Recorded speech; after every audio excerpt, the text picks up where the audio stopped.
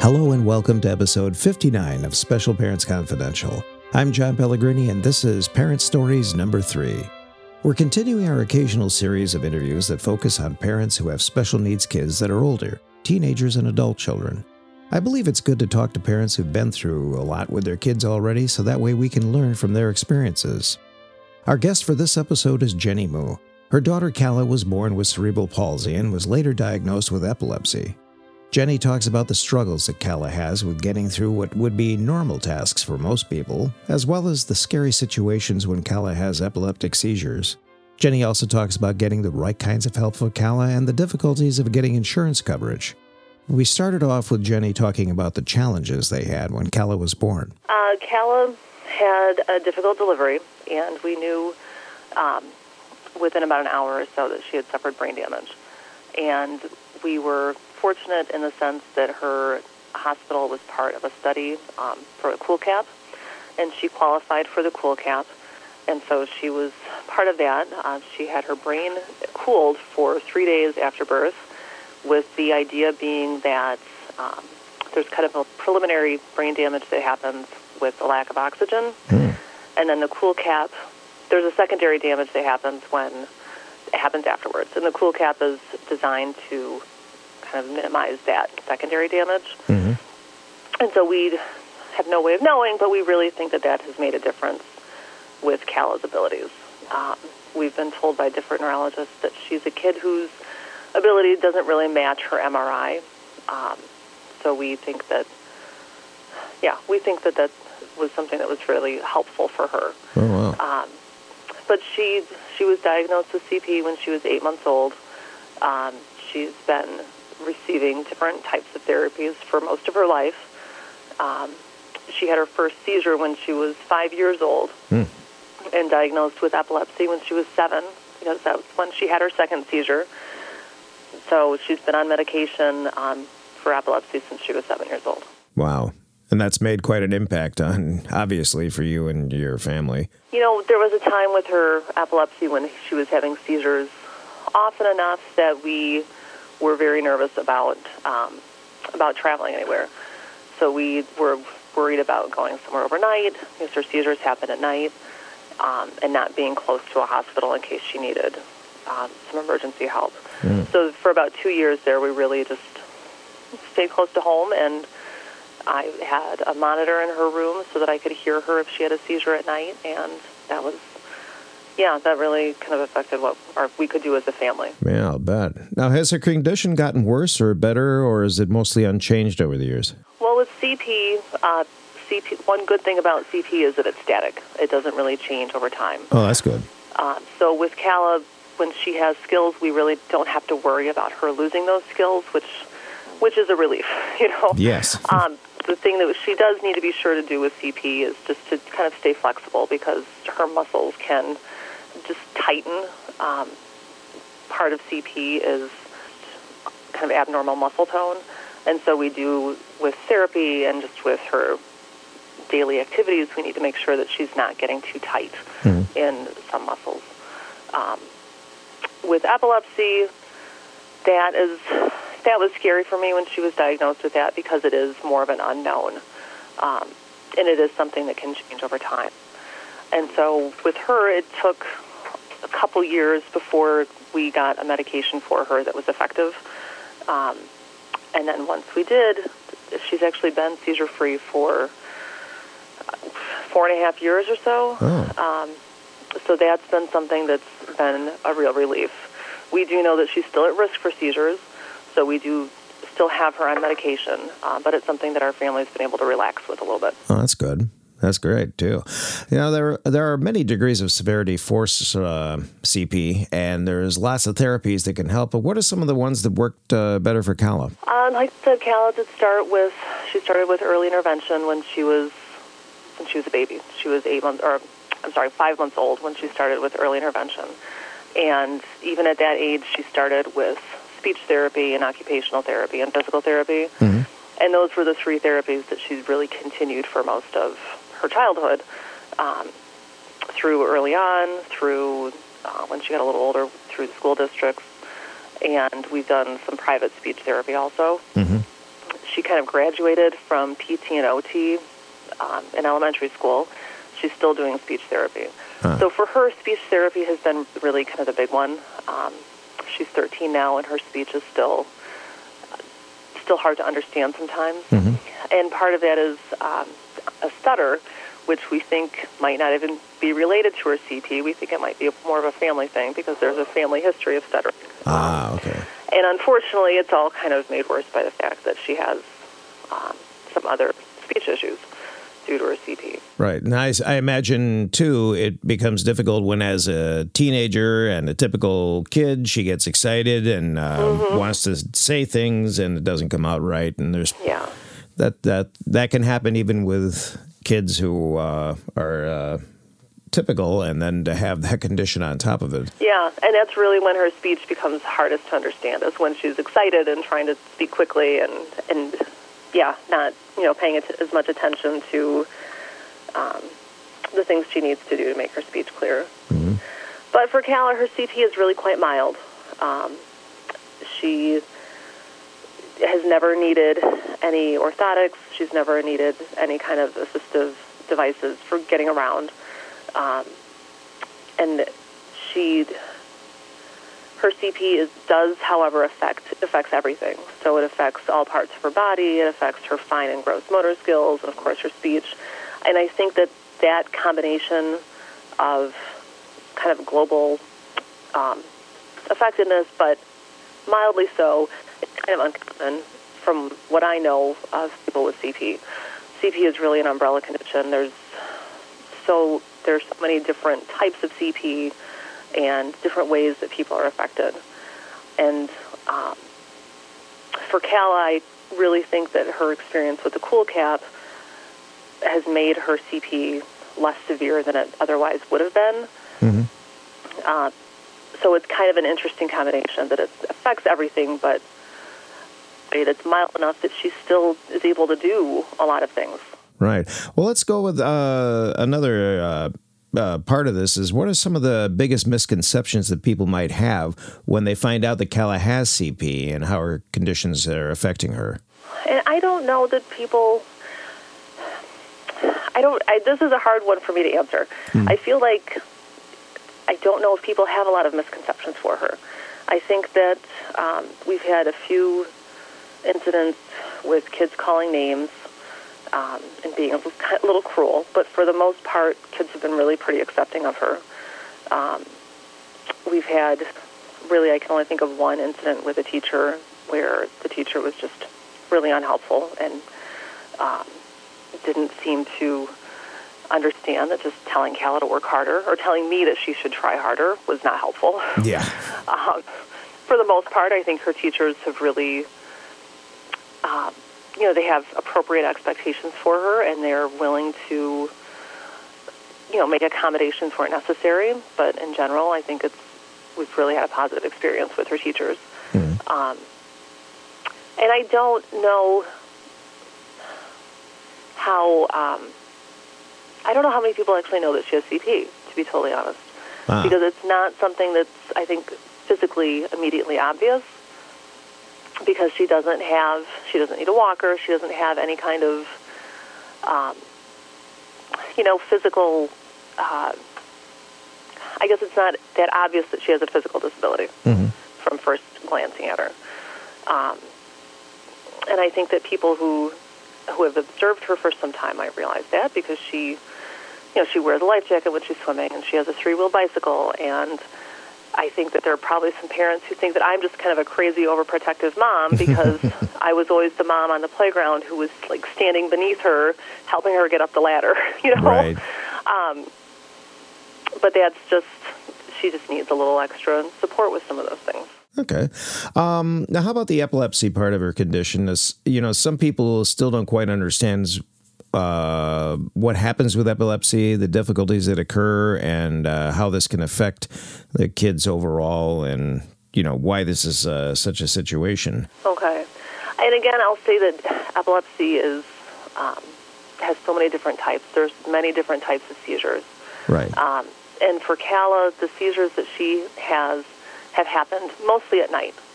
They occur during sleep transitions. and they are actually hard to stop.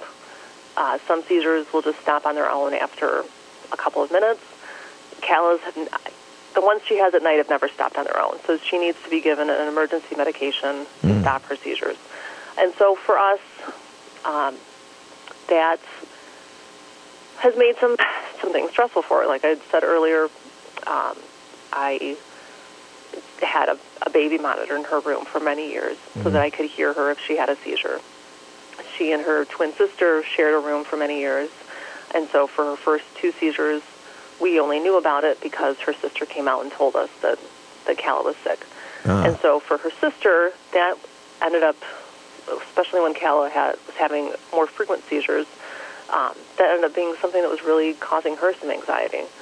And that was something that we had to address kind of separately for her sister. Right. And of course, it makes it difficult for us to do things away from home.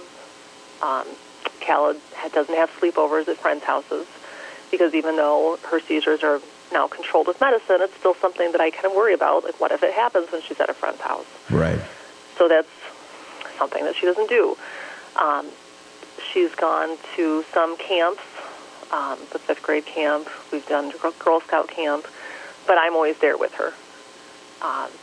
So this summer, she's actually going to have her first experience at a sleepover camp without me because there is a camp for kids with epilepsy. And so they have neurologists at the campsite. There will be an adult in the cabin with her, an adult who knows what to do if she has a seizure. So that's something that she's pretty excited about. Yeah, I'll bet.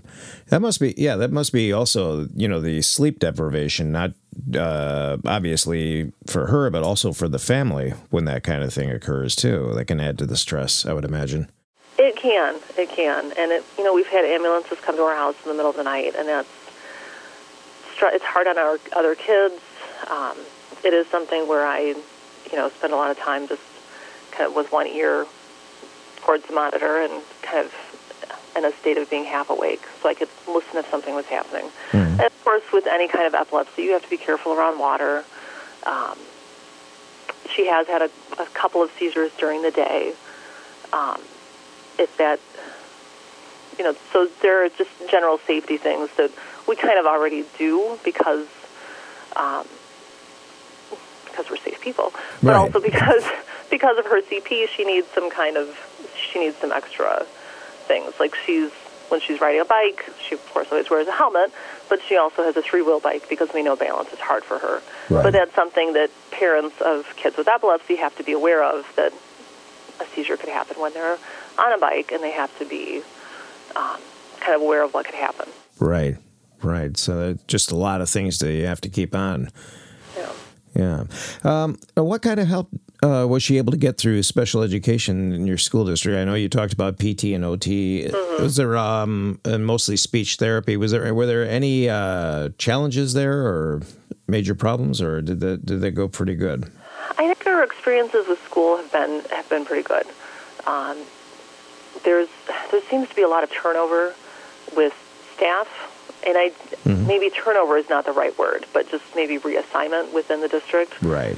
So with her 6 years in elementary school, she worked, I think, with 3 different occupational therapists, with 2 different physical therapists, with maybe 4 different speech therapists.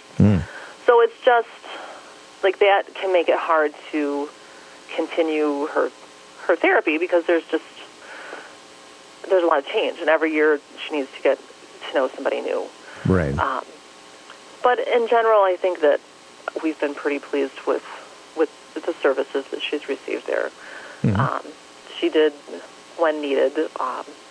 She also had spent some time with a social worker. She was having just some frustration and some challenges with just dealing with when her schoolwork was hard.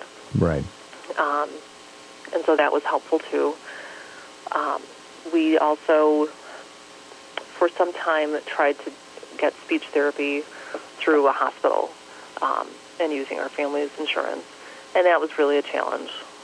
That's been one of the biggest challenges in terms of her therapies is just trying to get coverage for speech therapy. Oh, yeah. Well, trying to get coverage for almost anything these days can be a challenge. Yeah, it's really frustrating. We had coverage through our first insurance, and even though we had coverage, it was every month that they would deny it, and I would call them, and I would tell them, no, you do cover this.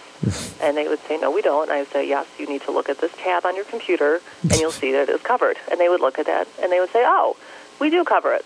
Let me put a note here so that next month you don't have to deal with this. And I'd say, okay, sure. I'll talk to you again next month. Right. So that was really frustrating. And then one month our insurance just changed, and they decided that they would no longer cover CP. I'm sorry, they would no longer cover speech therapy for children with CP. Oh, jeez. Regardless of how many phone calls or how many letters I wrote. So that was hard, and we did stop her speech coverage for a while because speech therapy without insurance is really expensive. Yeah, it is. Yeah, and I regret that. I wish that we had continued with that because that was when she was 4 or 5 years old. It was a time that, it really would have been a good time to be really working on speech as much as possible, but it just was not something we could afford to pay for out of pocket. Right. Right, and it's getting harder every year too with the way things are going. That to be able to get the right kind of help and the right kind of coverage, it seems like it's almost a full-time job. It did, and it was just for speech. And I just kept thinking, what if she needed more than this? Like at that time, we were happy with the PT and the OT she was getting through the school district, and it was really just speech that we wanted more work on. And I thought, what if I needed to do this for everything? It would be overwhelming. Oh, yeah. It was already just exhausting to try to deal with trying to get speech coverage. Yeah, I'll bet. Jeez. Now, you mentioned to me that you took a class a few years ago that changed your perspective as far as being a parent and all that. Can you tell us about the class and what it's done for you? Yeah, it was a class that I took actually to renew my teaching certification. It was a class about inclusion in the classroom. And so I'll admit that I took it because as a parent of a child with special needs, it interested me probably more as a parent than as an educator. Right. And I tried to approach it as an educator, but it's been a lot of years since I've actually taught in a classroom. And so the majority of my experience with that is as a parent. But I just found it really interesting that the professor of the class talked a lot about, and I'm probably going to get this wrong, but he talked a lot about kind of a social model of disability. And so what he meant by that is really that there are disabilities, there are people who have disabilities of different kinds, but a lot of what we perceive as disability is really just kind of a mismatch between what our society expects of people and what individuals can actually do. So that the problem is not necessarily that there are people in wheelchairs. The problem is that we don't have enough things set up to accommodate that. And it just was, I don't think I'm explaining this very well, but it was just kind of an interesting way for me to look at it, that we shouldn't be asking necessarily people to fit into what we've built here. We should be building things that will fit with what everybody needs. Mm-hmm. Because disabilities are a fact of life. Whether it's through birth or through illness or through accident or through age, every family at some point is going to have to deal with some different type of physical need. Right. Right? And so we should be structuring things that accommodate that all the time and not act like it's a huge deal to have to build a wheelchair ramp, or to do whatever it is that we need to do. And so for Cal is not in a wheelchair, so that's not something that doesn't directly affect us there. But it just made me think, like, instead of, when she struggles with something, instead of thinking, oh, there's another thing that we have to work on, why am I not thinking, like, what kind of products can I get for her that will make this easier?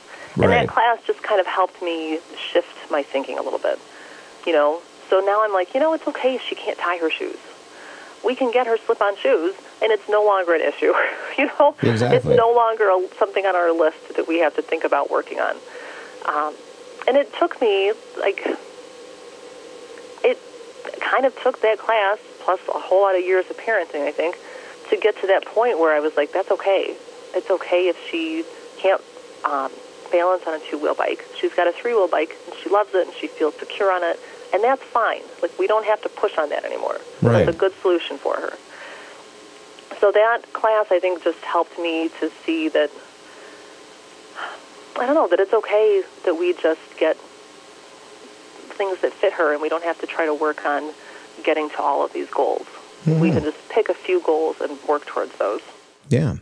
Yeah, well, I think that's great that they're teaching that now, too, with instructors and all that, because that's one of the biggest things, I think, for a lot of parents of special need kids, is why should they have to be forced to adapt to something that makes it challenging for them, but rather, why can't we adapt the program or the physical situation to benefit everybody? Right, because it really does. There are really things that can benefit everybody. And they talked about... and again, I'm not going to remember this accurately, I'm sorry. But they talked about a lot of things that should be in a classroom because they help kids who have different types of needs, but they can help everybody. And as I was reading through that, I was really kind of encouraged to see that some of the things they recommended were some of the things that I already saw in different classrooms at the school. I work at the elementary school, so I do see a lot of the different classrooms there. And I was encouraged by that. I said, these teachers do have those in their classrooms already, and that's awesome. Yeah, I think that there is a lot of progress in that kind of mindset, that kind of universal design, I think, for people with all kinds of different needs. And so that's a really positive thing. Yeah. Yeah, well, it's like, the school district that we're in has a lot of great things going on, and yet there's also situations like with elevators in the two-story buildings. The elevators are there's only one elevator in each building, and they're at one end of the building, and you got to go back and forth. So, little adjustments can make a big difference. Yeah. And the problem, of course, is getting the funding to make those happen. Of course. That's another debate for some. That's a whole other conversation. Right, definitely. So what kind of advice would you give to parents who are just facing a diagnosis that their baby has CP? The best thing for us was definitely getting her involved in early intervention right away. And that was something that was recommended to us by her pediatrician. Because we did know right away that there was an issue and that she was going to have delays. Mm-hmm. But also early intervention is not something that requires a referral from a doctor.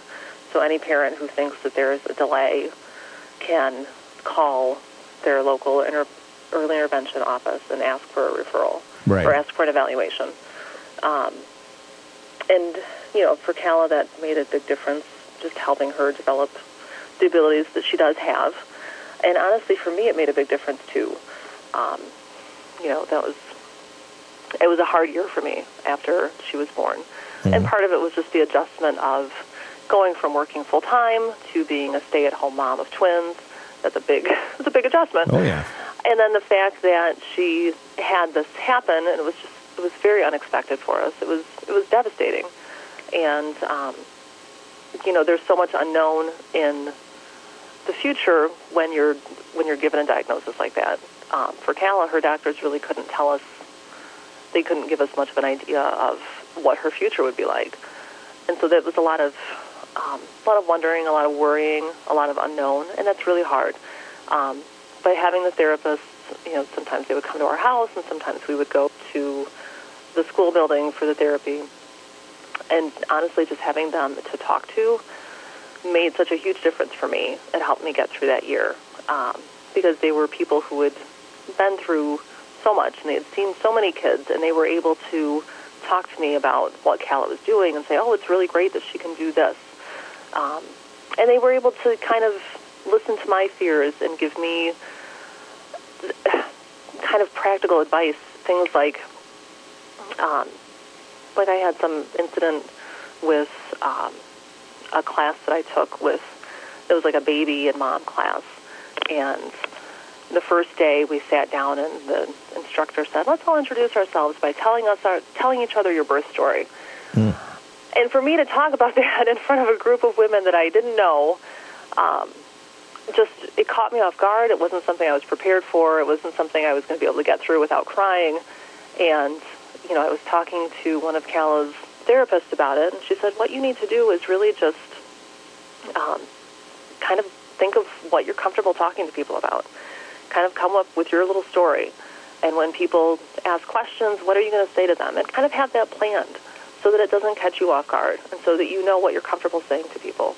And I did that, and that made a big difference for me, and it's probably not something I would have kind of come to the conclusion on my own until a few more instances where I had been caught off guard and was crying. So little things like that from, talking to people who've been there, whether it's as a therapist or being able to find a group of parents who are in a similar situation. And even if that group is online, just having a group to talk to and to be able to hear their stories. And another thing I did was I joined an online group of parents with kids with CP. Mm-hmm. And there were, kids with all different levels of ability. But it helped me to see that these were just adorable kids who were part of a loving family, who were still leading a full life. And that helped to mitigate some of my biggest fears and to see that, these families have done that, and they're okay, and they're still thriving, and they're still happy, and they're still able to do a lot of things, despite whatever disability the child has. So I think that finding something like that where you can talk to people who have been there, or you can, hear from families who have been through it a little further along than you it was a big help for me. Right.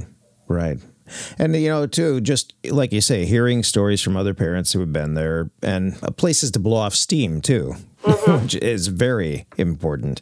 Yeah, and to have somebody, to be able to say, my child did this, and for have people to say, wow, that's really a big deal and that's great. Whereas, it's still something that's months behind schedule, or for some people years behind schedule, but for people to be able to say, wow, that's really an accomplishment and we know how important that is, that's something that's great for parents to have too. So Right. And what would you say to people who maybe don't have kids with CP and don't quite understand how it affects people who have it? If you could sit down and tell people, it would really help if you would know this, where would you go with that? And I hesitate to answer a question like this, honestly, because CP is so different for so many people. Right. For Cala, I feel like I would say, and I think a lot of people know this, Cala's a great kid. She's a good kid, and I think that her friends like her and her teachers like her, and she's a happy kid. But she works so hard, and she has to work so hard to do the things that are kind of automatic for other people. And this probably is more so when she was younger and she was in elementary school, and some of this was still really challenging for her. I kind of wanted to tell other people, like, all the things that you do every day that are so natural to you, it's so much work for her. Like going in and getting her locker open and taking off her coat and taking off her boots and getting her shoes on and going into the classroom and getting her chair just where she needs it to be at her table. Like, that's all work for her. Mm-hmm. Everything in that has some kind of challenge for her that most kids don't have. So even by the time she goes to sit down and start learning, she's already put in, like, a pretty good amount of effort. And I don't know that that's something that everyone realizes. And that's for Cala. I think that may be true for other people with CP also, that just the daily kind of moving your body around and getting situated tasks are difficult. But it's different for everyone. My thanks to Jenny Moo for sharing her story and experiences. You can find links to information on cerebral palsy and epilepsy on the page for this episode at specialparentsconfidential.com. We also have a link that will give you more information on the cooling cap technique. Do you have a story to share? I'm interested in hearing from more parents, including dads. What's your life been like with your special needs child? For that matter, I'm also interested in hearing from adults with special needs. What challenges did you have growing up, and what kinds of advice do you have to offer? Get in touch with us by using the Contact Us page on our website. We'd love to hear from you. And that's it for this episode of Special Parents Confidential. I'm John Pellegrini. Thanks for listening.